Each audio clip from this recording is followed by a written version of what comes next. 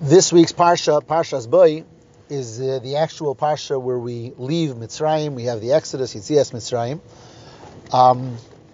but which is preceded by the last three of the Makkos, the last three of the plagues. Of course, Hashem visits 10 plagues on the Egyptians. 7 of them were in last week's Parsha.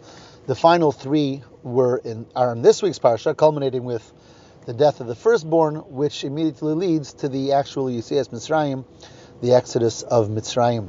I want to focus on one of the plagues, and that is plague number 9, which is Choshech, which is darkness.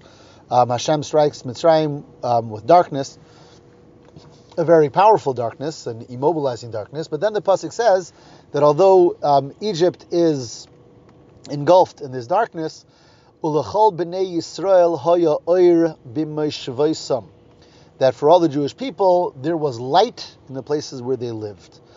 So that although all of the plagues affected only the Egyptians, not the Jewish people, which is obvious because they were there to plague the Egyptians and punish the Egyptians, not the Jewish people, but nevertheless the only one where we have this pasuk that makes this clear distinction, Ulachol b'nei Yisrael, that for the Jewish people the plague was totally ineffective and there was light for them.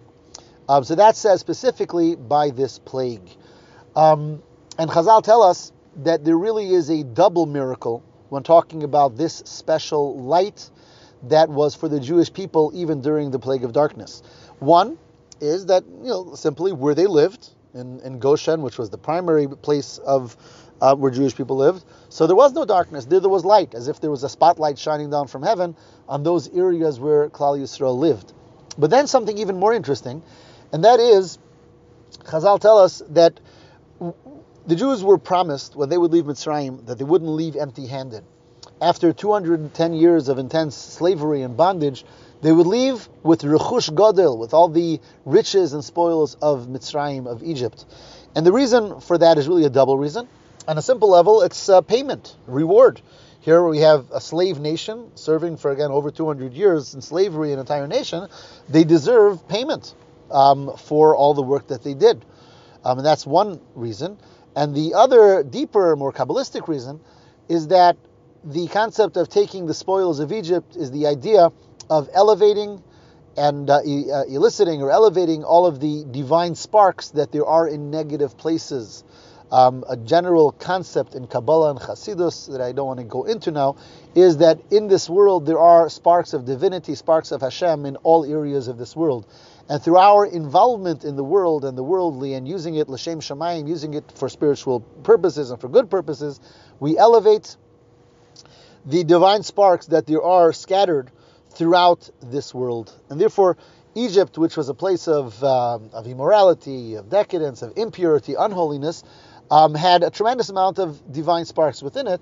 And when we were able to take those spoils from Egypt with us and bring them with us to the giving of Torah and to the building of the Mishkan, so in that way we were able to elevate the divine sparks that were in the wealth of Mitzrayim, of Egypt. So those are the basic two reasons why Klal Yisrael had to take with them the spoils of Egypt. Again, one is for basic payment and reward purposes, and the other is for the elevation of the divine sparks that there are in Egypt. Either way, whatever the reason why we had to get that wealth, the fact is that that wealth was promised to the Jewish people already back in the time of Avram Avinu, when Hashem tells him that your descendants are going to be slaves in Egypt. He says, and when they will leave with that rechush gadol, with that great wealth that they take from Mitzrayim. Now, here is what so our sages tell us, that during that plague of darkness, when the Egyptians were stricken with this miraculous darkness, and the Jewish people had light, that light actually accompanied the Jews, and they would go into the homes of the Egyptians and find their hidden wealth. And they didn't take it, but they found it and knew where it was, so that later when the Jews left Egypt, and they came to the Egyptians and said, we need this wealth, we need your the wealth and the different things that you have as we leave here. And the Egyptians said, well, we don't have it. They said, what do you mean you don't have it? We saw it in your homes. We saw it during that plague of darkness. Because the divine light that shone for the Jewish people actually came with them when they went into the homes of the Egyptians and helped them find those that wealth and those spoils that was meant for the Jewish people to take out of Mitzrayim. So, in summation, this pasuk that says that for the Jewish people there was light during the plague of darkness is referring to the basic light that they had in their own homes and dwelling places, and referring also to the light that accompanied them as they would go into the homes of the Egyptians to find that hidden wealth. That is what the pasuk means when it says that there was light for the Jewish people during this plague of darkness. And as the Rebbe teaches us, and as we've spoken many times, all of these stories and ideas that happened thousands of years ago are meant also to be a lesson for us and teachings for us in our present situation, in our present day and age, and especially when talking about the stories that happen at the end of our exile in Egypt, just before redemption, that make them all the more applicable to our present situation, where we are also in the end of a very lengthy exile in Golus, before the redemption with the coming of Mashiach, speedily Emir Hashem. So, what is the idea of this darkness and this divine, miraculous light that shone for the Jewish people even when the country, the nation was engulfed in darkness, and even when they went into their homes to find that wealth? Says the Rebbe. Darkness is not only a physical thing, but darkness really represents a lack of light, a lack of clarity, a lack of where things are illuminated, where we know what's what. Light is created by Hashem. This world on its own is a place where there is so much lack of clarity. What am I doing here? What's my purpose? What should I do? What's right and what's wrong? Why do things happen? How do they happen?